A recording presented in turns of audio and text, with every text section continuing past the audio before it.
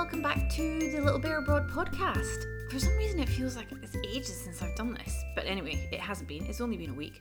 And this week we are talking about languages, and specifically learning languages, something which I find is a little bit of a mystery, to be honest. My language learning skills are not that great, and since I've been studying Swedish for probably about 4 years now, I am nowhere near to where I should be. So I decided that I really wanted to talk to somebody about whether or not we were maybe putting too much pressure on ourselves to learn a language, especially when we move from a different country, and that we should actually let nature take its course. So I enrolled one of my good friends, Sophie, who owns the company Be Swedish.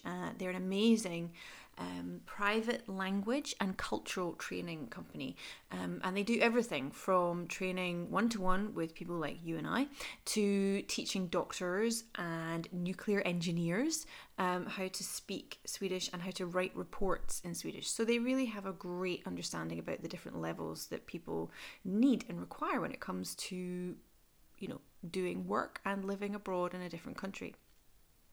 But the thing that was great about speaking to Sophie was that she kind of decluttered it all for me. And I think what you'll find is, there's some fantastic takeaways at the end of this about how to learn Swedish or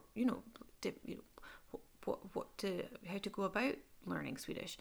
But most importantly, I think it actually, she confirms that it's not that much of a mystery. And what actually is involved, I'm afraid, is just hard work. Motivation doesn't really play a part in it either. It's just about hard work. So I really hope you enjoy it. And as an aside note to that, today I actually just attended one of Sophie's group training sessions. And these group training sessions are going to become more and more frequent. Up until now, they've only done one-to-one sessions. But now, in 2018, they're going to be starting group training sessions. And I think they're going to be a fantastic way of learning Swedish. Totally different from SFE, totally different from Folkuniversitetet, but really great quality tutoring. So look out for some more information about that on our website, and you never know, there might be a little discount coming your way. Okay, I hope you enjoy. Sophie, thank you very much for allowing me to be here this afternoon, taking up a little bit of your afternoon. Thank you. So tell me about your origin stories. Where did you come from? Well, I think to sort of sum up why I'm here today, it started off when I was a teenager and I lived in Jakobsberg, which is a very boring suburb just north of Stockholm. And I was really good in school, but I had one problem, which was I was really, really bad at English.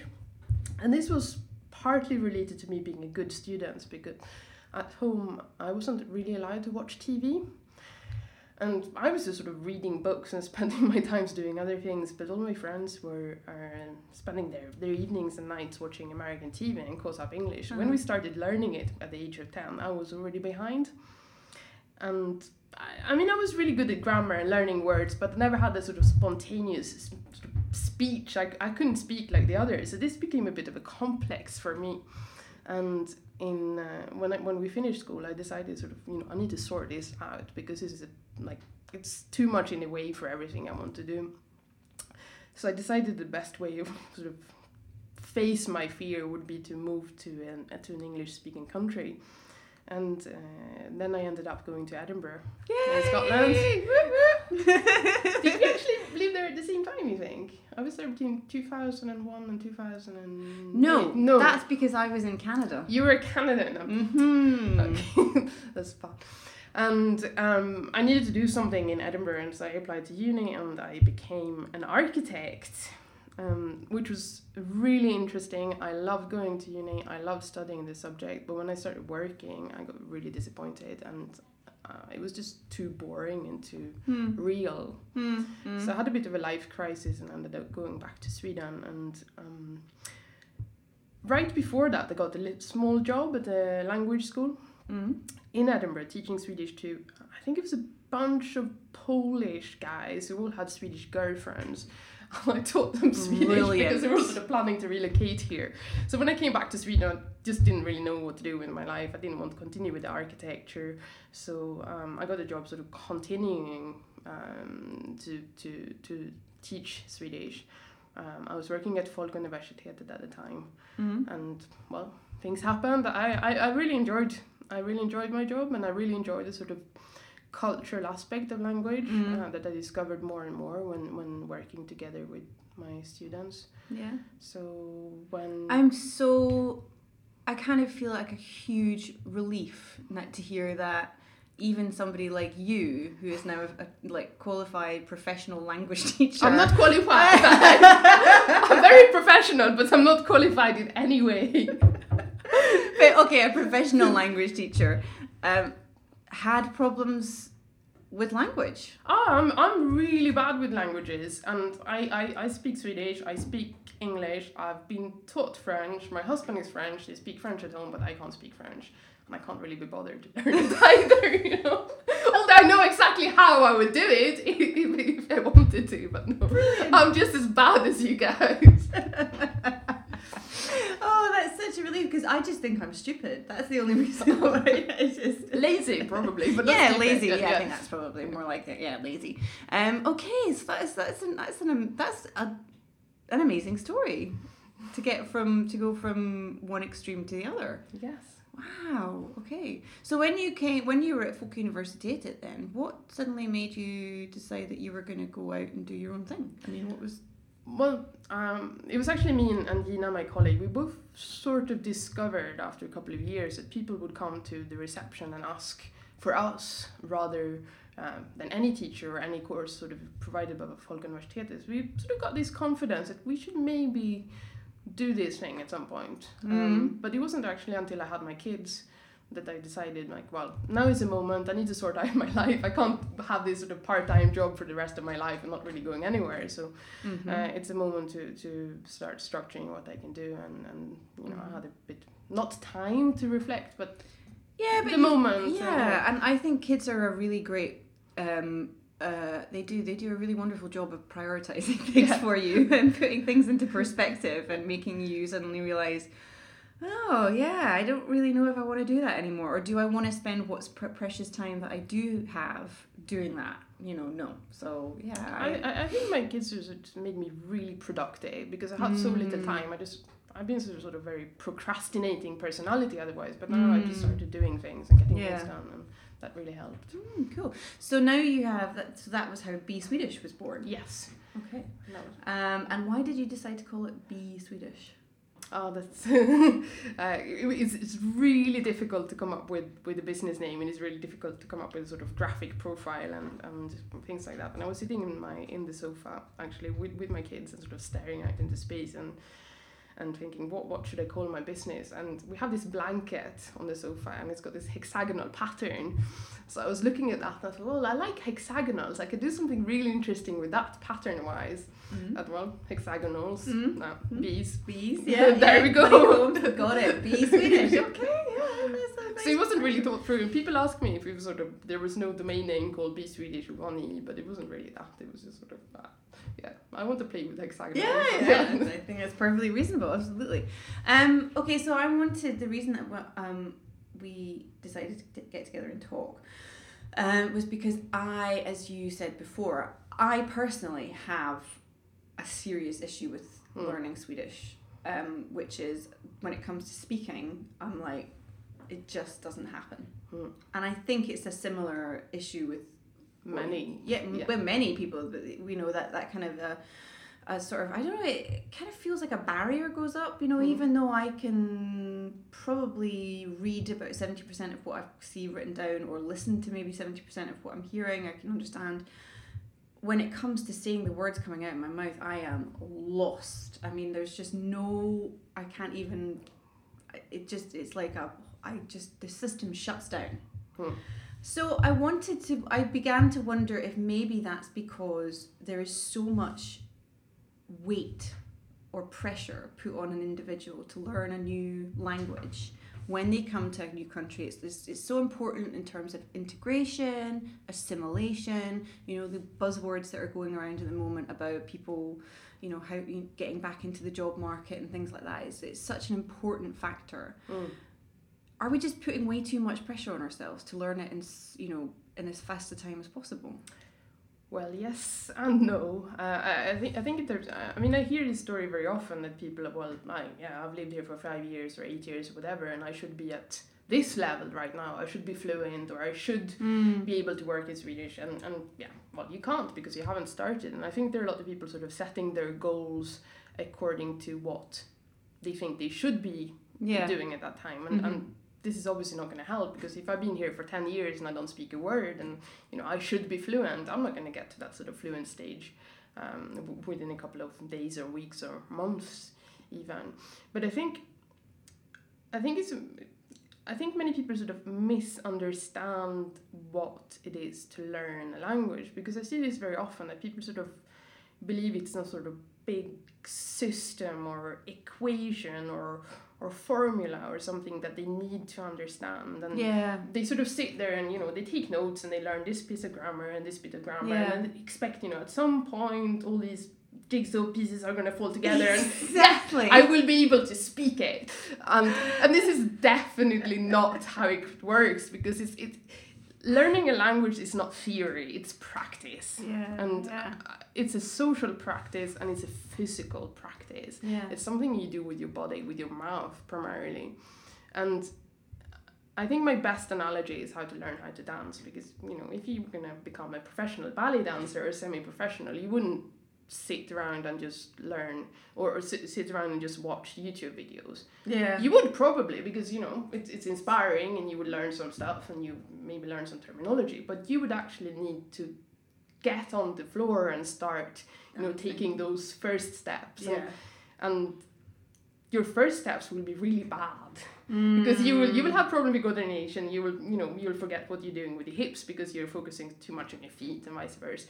And it's exactly the same thing with language. You need to start and you just say those first words and actually do it, and it's going to be really, really bad, but I don't think that should discourage you, because you will do it again and it will be better, and then you will make progress. Like any sport or anything sport, that requires attention to detail and practice, and it's a physical thing. You use the muscles in your face, and these muscles, I had this a really, really long time ago. I had a student, and she was actually some sort of researcher, and I don't really remember in what discipline, but she was working on a project where they were taking pictures of people's faces, like comparing them to when they moved to a country and when they have learned the language, and the shape of their face actually changes over time because you develop new muscles speaking that new language. Wow. And that's amazing. So it's not just something in your head, it's something you do as well. And I think many people underestimate that dimension of learning a language. Yeah, because I think that I have always, I'll tell you about my language story. I started learning Swedish back in the UK. I went to a private group lesson. Maybe, that's a nice little beat to join in with the podcast there. Thanks, everyone. Private group lessons. I think it was once a week or something like that, and managed 10 weeks. And it just all fell apart. And it was mostly because the job that I had at the time was incredibly stressful. I was really stressed. I was knackered. I just didn't want to do it anymore, basically. And then I started when I was 7 months pregnant. Or actually, no, 8 months pregnant when I was in Sweden. I lasted 2 weeks and then was like, I can't come here. I can't sit for 4 hours in a classroom and learn a language. I'm too uncomfortable. And then I started again last winter. And had such an awful experience with the SFE school. I ended up in 4 different classes. They placed me in 4 different classes because they just... It wasn't something to do with me personally. It was something like it was the end of term and they had a switchover of classes and they were trying to place people in all the different classes, and it was just one of these. I think I learned how to. I had to do that classic Swedish SFE thing of you write down your name, where you've come from originally, why you're here, what your husband's name is, and I was just like, if I have to do that one more time, I will shoot myself. It was awful. So I aborted that quite quickly as well. And but I've been thinking about it more and more and more, and it's becoming more and more important for my business, not just for anything else, but for my business, that I'm able to, conduct myself in Swedish and be able to communicate with other people. But I'm beginning to wonder if that way of learning the language works for me. The theory, the very theory focused, the grammar, the structure, all that kind of stuff. And I think I wonder if it's more, I just need to talk. Yeah, and if you had a good teacher, I'm not going to try to sell you my expensive language courses, but I think a good teacher will sort of manage to integrate both the theoretical part, which is how you structure a language, with you actually doing it and saying things. But many of us are on a budget, and I couldn't even afford my own language training, so it's good to find an alternative method. And I think one thing that actually works really well, and I've seen people who learn Swedish this way, is to take a book in Swedish, any text. It could be from Metro or something you find online, or a novel or whatever, and actually start reading it to yourself, but aloud, using your voice. Not looking at the text and thinking, well, if I look at this long enough, something will happen. But, start to produce these words. And then, you might want to sort of read one page loud, then come back, translate, understand what you're reading, reading it again, and but actually, find a method to put the language into your system and using it and producing it. Yeah, somebody once actually recommended to me that it wasn't quite the same thing, but somebody sort of said, try and find a Swedish version of a novel that you know really, really well, and read it. And because you know the story, you understand what's happening. I don't think you will understand what happens, because your Swedish is not just, you don't have that vocabulary yet. Yeah. I'm just guessing right now, but from what you told me, I think you're really going to struggle. So I think it's even like, just get that one page and read it like 100 times, but aloud. And then, because when you're reading and actually using your voice, your body will find that structure, and you will learn how to make sentences. And because language is about mimicking, it's about repeating and copying what someone else has said, and then I'll come up to you might sort of reply with one sentence from that book, and it will be perfectly okay, so you don't need to make up the language by yourself by thinking and combining. You just use something you've read. That's a very good idea. It's a very good concept, because I think about it now, like I'm the only person I'm really comfortable speaking Swedish with is my 2.5-year-old daughter. And I'm sure she doesn't understand half of the things I say. Very, very soon she'll start judging you and telling you when you're wrong. She already has. She already is. Okay. She did. Like I think my tenses are getting corrected quite regularly by her. So that's great. I can accept that. That's fine. But that's another thing though as well. I think it's incredibly important. Like I've only just begun to understand what the difference between being bilingual or multilingual is and being fluent in something. Like that's I think that obviously has to do with having a child who is bilingual. Like it's not anywhere near the same as learning another language or being fluent in another language. As you learn a language, you're going to constantly just be translating in your head. But if you're bilingual, it doesn't even happen. it's just there. She's very lucky. It's crazy. Like to understand that that's how it works, and it's not the same process as what we're going through, and that I will never have that. I think that was a big thing. I was like, okay, well, I'm never going to be that good. Okay, that's fine. I can deal with that. I can take the pressure off myself. That's cool. But it's a fascinating process, and one that still scares the hell out of me.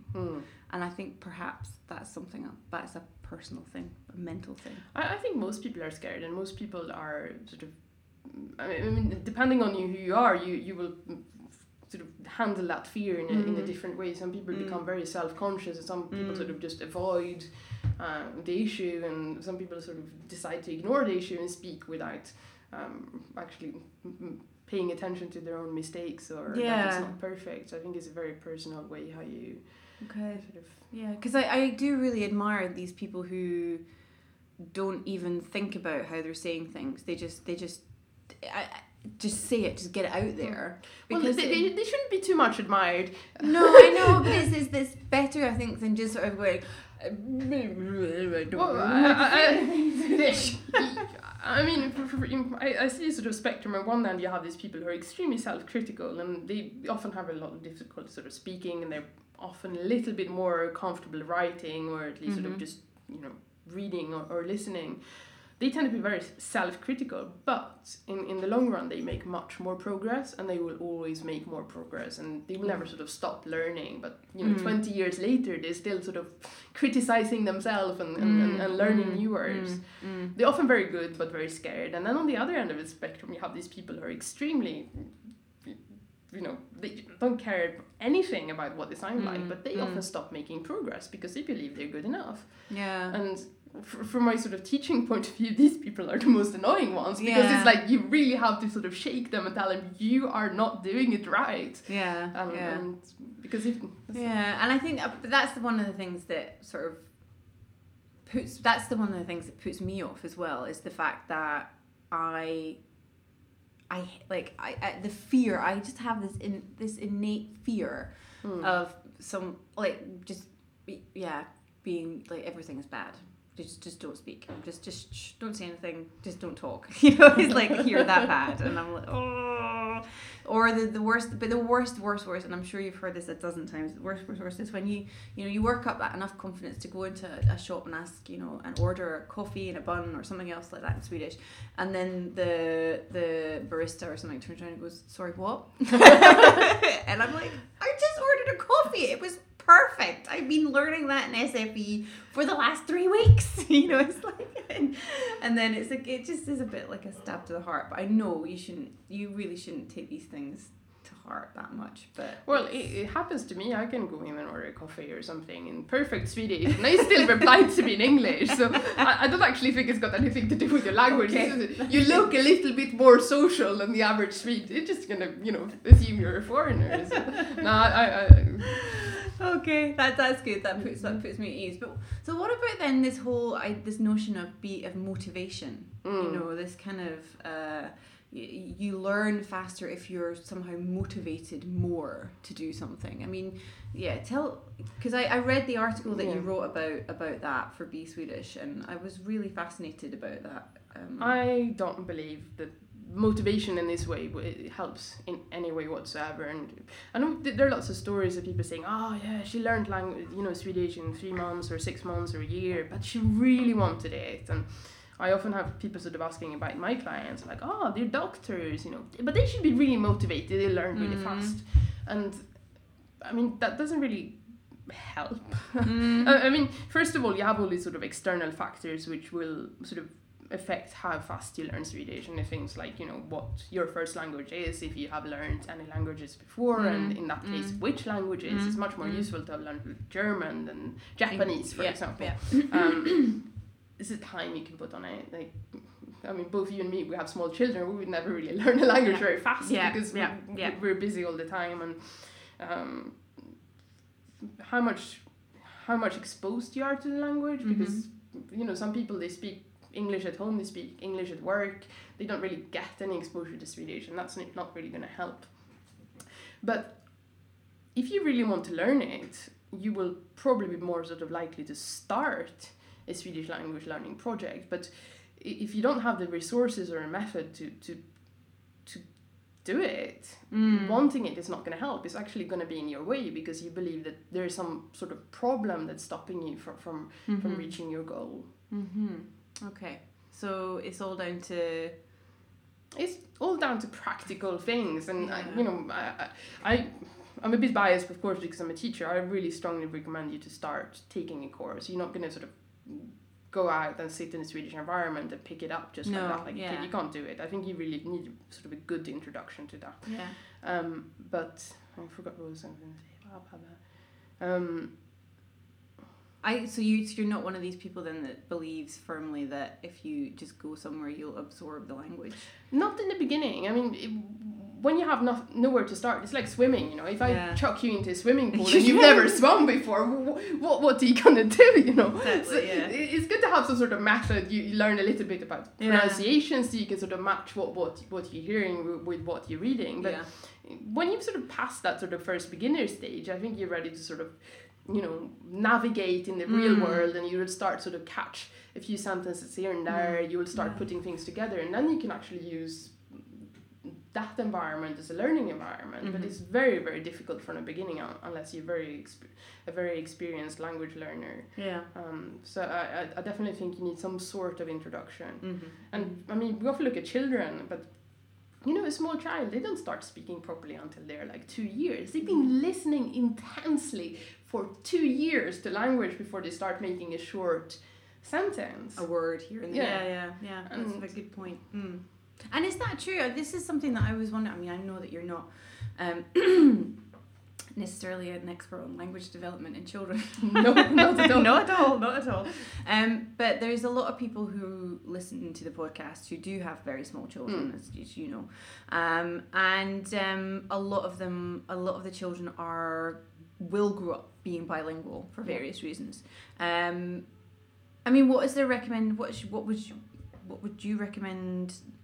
You know, is there anything special that the parents could do for the children, or is there any, you know, because it seems to me that kind of theory around multilingualism in children is changing constantly. I mean, that kind of OPAL thing, you know, there was the one parent, one language, and now that's been in some circles dismissed as being completely rubbish, and you can do whatever you want and the child's still going to learn the language.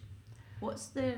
Well, as you said, I'm really not an expert on children and language development, but I have bilingual children and they're twins, so I have sort of very little material to do my own research on them. And I think the most important lesson to me is very, very individual. I mean, my twins are 3.5 years old, and the way they've picked up French from their dad is very different from each other. So Victor, who's my son, he's really good at pronunciation, and you can sort of ask him, you tell him a word in Swedish and he will counter, you know, right away with the right French word, and he's even correcting his sister when he thinks her pronunciation is not good enough. Whereas Askia, who's not at all as good at pronunciation and not so good at translating, she actually uses French, and when her dad comes home from work, she starts speaking French to him, which Victor doesn't do. So I think that's really something that all parents should tell themselves, that, you know, even if we treat the kids the same and give them the same sort of exposure to the other language, we can't really control.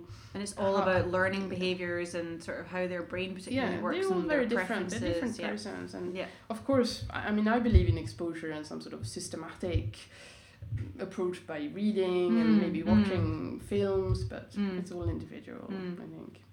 Yeah, because that's, I mean, Stella has yet to she's 2.5 now, and despite spending the majority of the first 2 years of her life with me, speaks Swedish.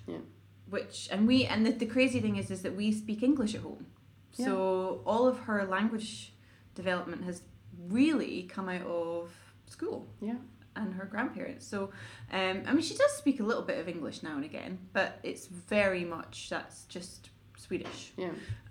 Much to my surprise and kind of horror at the same time. I'm like, I know, it brings up lots of issues about, you know, she's got a whole other family back home in the UK, and if my parents can't communicate with her, what kind of end results that going to be? But of course it'll work out in the end, and she will. Sometimes I have clients coming to me and basically showing up really desperate because their kid has chosen to speak only Swedish, and these parents don't actually speak Swedish. And this happens very often when you have parents with 2 different languages, say one speaks English and one speaks Spanish, and then the child goes to a Swedish preschool. The kid very often starts speaking Swedish at home, and then, you know, at some point the parents are just not catching up with the pace, and they don't know what their kid is saying. And then you're like, okay, at this moment I really need to learn. Well, I'm sure that's probably eventually what's going to happen to me as well, is that it'll be the fact that Stella is outpacing me in the Swedish department, that I'll be like, and I'm beginning to feel that pressure now.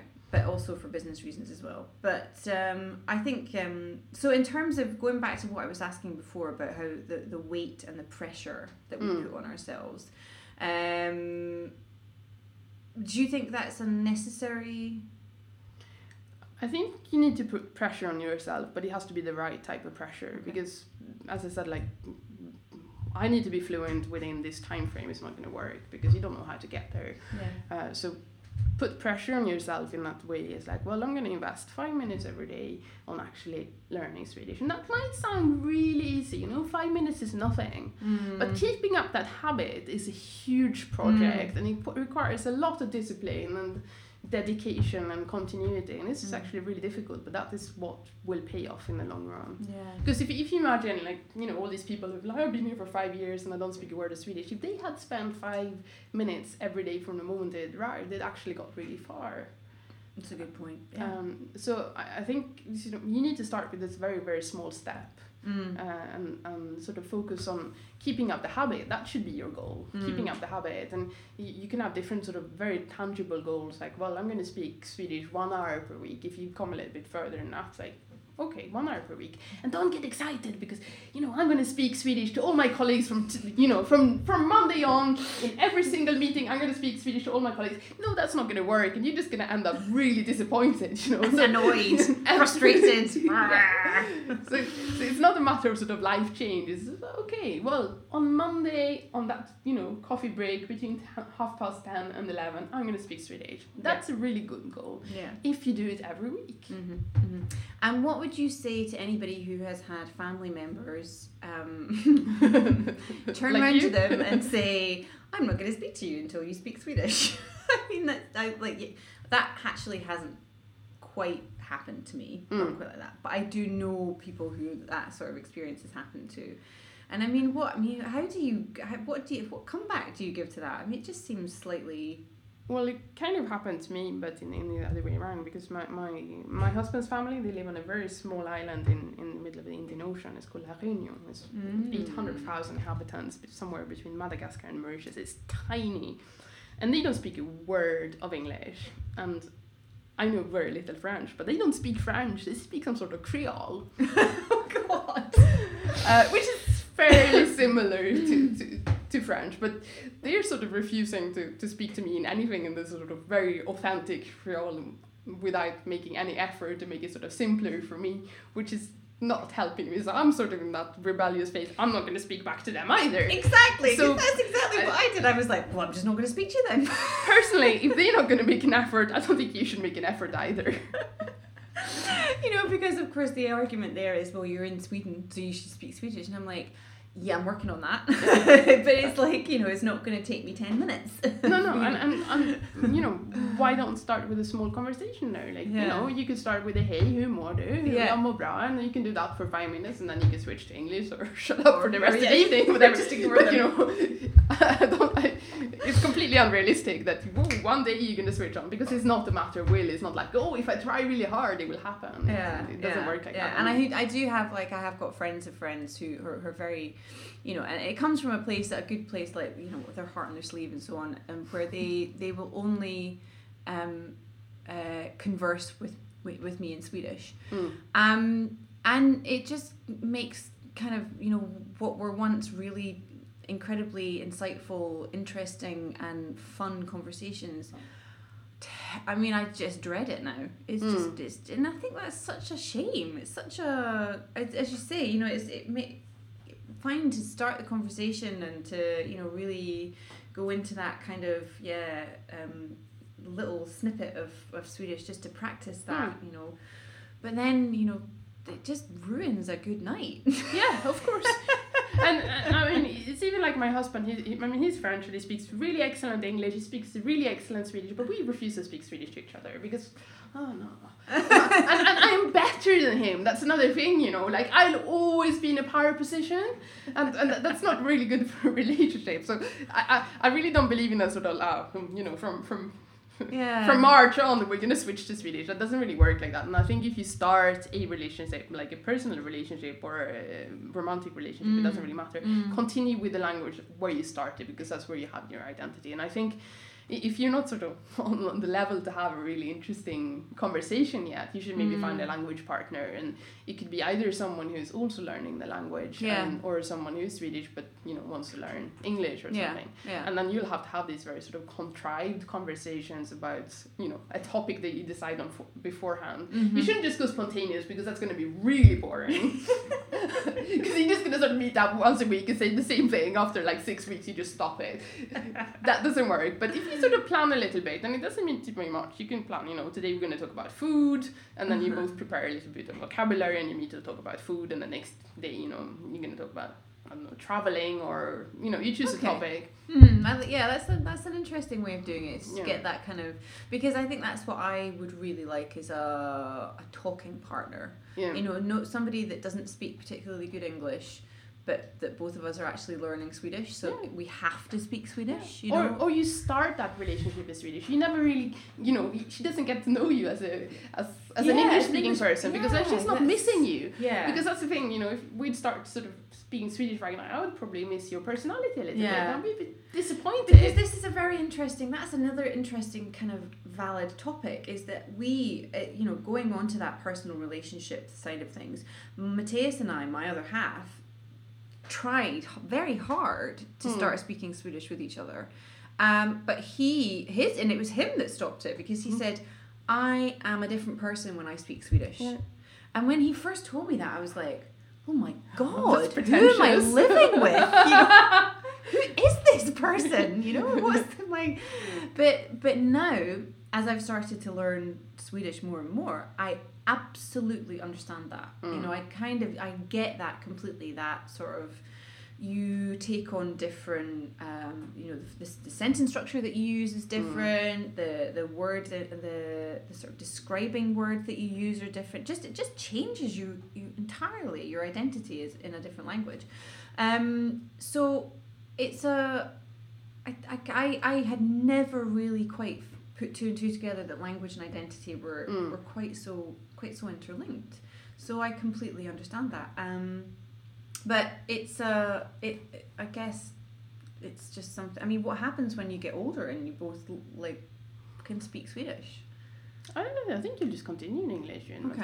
Okay. Yeah. And then once in a while, you'll go to a dinner party and you'll have to speak Swedish, and you'll feel a little bit uncomfortable because Matthias is right next to you. Because that's the thing as well. Someone who knows you in one, you will feel a bit embarrassed when they see this sort of other side of you. Although you're perfectly fluent, there is something really, I think it makes you very vulnerable somehow, speaking another language. And I think you're right. I think when we speak our first language, you have all these sort of strategies to hide ourselves and, protect our sort of embarrassing parts. But when you come into new language, you're very sort of exposed, and you get to show these parts that you don't want anyone to see, really. My mum believes that it's a very Scottish thing, that people find it difficult, like Scottish people find it very difficult to not to learn another language, that's not to say, but to speak another language, because it kind of cracks that, hardened, exterior of kind of being quite a sort of, not that I'm a hard man or anything like that. Really well, you're quite sort of sarcastic and funny. And so it kind of cracks. You've got to show that sort of more vulnerable, swidgy side of, I might make a mistake. And she's just like, I said to me in the past, I don't know anybody that is sort of that good Scottish and is that good at learning language that hasn't from childhood learned similar languages. That's so I think it's maybe it could be a kind of cultural thing as well as definitely. Other things. But well, thank you for kind of reaffirming my faith in in language training and language skills and so on. And I think it has. I kind of thought that there was a small part of the sort of the mental aspect of language learning, as well as just the doing it bit, But thank you very much. Good luck. Yeah, thank you. Can you tell us a little bit about Be Swedish, about courses that you've got going, or? We are a very, very small company. Just like two of us. It's me and Gina, who is actually a qualified teacher, in contrast to me. But we both have a lot of experience. She started teaching Swedish in 2004 and I started in 2008. And we do mainly one-to-one classes, and we tend to get the sort of really difficult cases. We're a bit of a last resort right now. That might be me. But we can teach you anything. I'm at the moment I'm sort of teaching how to write reports about nuclear engineering. That's which is a bit of a challenge for me as well. But we're actually starting group courses after Christmas. It's our plan as well, so you should check out our webpage. Yeah, and I think what we will do in the run-up to those group courses is maybe put a little, do a little feature on the website as well, just so that people can see the levels available, obviously linked to your website as well, but and give a little bit of explanation about what the courses all contain. I might and stuff spontaneously just give out a little discount code or promise a discount code, but check out Jill's website for details. Is there anything else you want to talk about? Good luck. Okay. To everyone, you can do it. Start now. It's too late already, so you might as well get started right now. That's a good way of thinking about it. It's too late already, yeah. Okay. Thank you very much, and thank you for listening, and see you soon. Bye!